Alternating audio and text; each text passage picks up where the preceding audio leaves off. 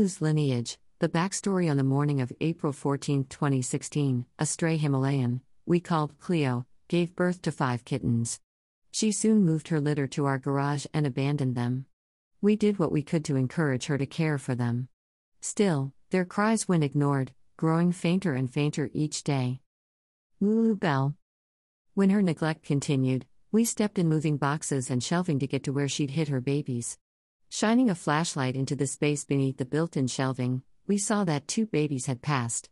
We moved the last 3, hoping she'd return. She didn't, and 2 more passed. We brought the last living kitten, just over a week old, to the shelter. They said she'd likely die and wanted to put her down. We decided to at least try to save her, and 4 years later, Lulu is part of the squad. Lulu's father was also a stray. We called him Charles. A busy breeder, ITN read him to curb the area cat population. Charles came to us from time to time for food, water, and a visit with his best friend and fellow TNR cat, Rico. Over the years, we supplied him with collars, flea collars, and a good petting when he needed it. Whenever I went on my walks, he'd meet me at the front of the house and walk with me to the sidewalk. Then when I returned, he'd be waiting to walk me home, a gentleman. May 2020. The day of my daughter's 18th birthday was chaos. Charles showed up meowing. I put him out front, to prevent him from being trampled by our fast-moving feet. Then the next day. Get your tissues ready. I received an early Mother's Day delivery from my mother, 2 32-ounce tins of David's Butter Pecan Meltaway cookies. I was inspired to give the extra tin to my neighbors who had sung happy birthday to my daughter the day before. Instead of delivering it, I second-guessed and overthought and pushed the idea away for fear of seeming whatever. Hours later, and the universe nagging the crap out of me, I walked the tin over to their front door. I was reluctant to knock. I set the tin on top of a package on their porch. On my way home, I saw Charles lying in the bushes. He looked half dead. Ants were already staking their claim. I bent down and called to him, but he could barely lift his head. A mother, her children, a repairman, and a homeowner had ignored him for hours. I got him food and water, then went inside to call my vet. No answer. The local shelter was COVID closed. Another vet was closed for the day. I dialed my vet again. The doctor himself answered. Hearing about Charles, even though he was already 10 patients behind, he would see Charles immediately. I went outside, where Charles was trying but barely able to stand. I wrapped him in a towel, put him in a laundry basket, and drove him to my vet, a 2-minute drive. The doctor took him right away. COVID had me waiting in my car. As I sat there, I thought about Iron. Kids named him, another TNR cat I took into my home and cared for over a year. I had to put him down in early 2019. I was in the vet office for hours crying over him, trying to let go, but not wanting to give him a last goodbye. My biggest regret was being paralyzed by the fear of losing him, keeping him from the next part of his journey.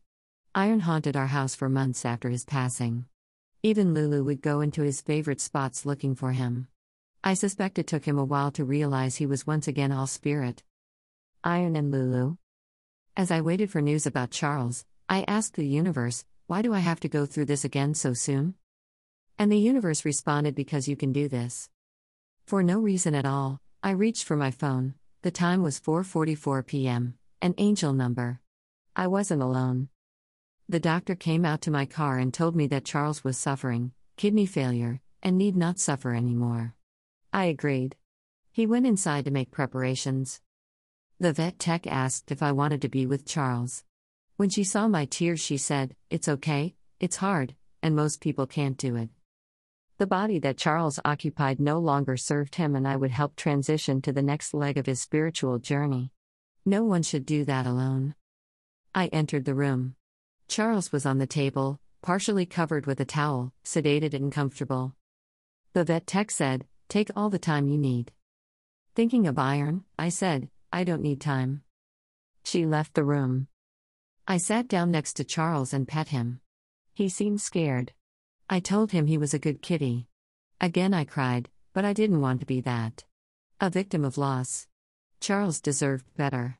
So I told him, "It's time to be with your sisters, and Iron and Rusty, and little Cairo," and as I named them, I imagined their faces.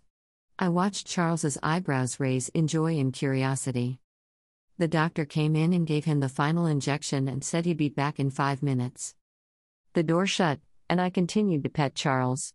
Then I took a deep breath with my hand over his heart and just prayed. I felt him leave. The doctor came in right after, it had been less than 5 minutes, and confirmed that Charles had passed. The doctor and I had a brief exchange. I got some of Charles's fur, and as I was about to leave the room, I turned back towards the table where Charles's body lay. In my head, I said, "Goodbye, Charles." And I turned to leave. From behind me, I heard, "Thank you." Have you experienced a long detailed dream but wake up and realize only 5 minutes has passed? The thank you was like that, loaded. It was a thank you for taking care of me, for talking to me, for walking with me, for taking care of my family, for seeing me, and helping me pass in peace. It was an ancient thank you, a spirit with a deeper voice that felt so much older and wiser than I. Charles knew where to be. He waited for me just outside my house, sure that I would see him. I realized that he could have suffered even less had I followed the initial inspiration to deliver those cookies. Maybe it was another COVID experience to be had, or maybe he was mourning Charles. Whatever the case, 2 days later Rico got very sick.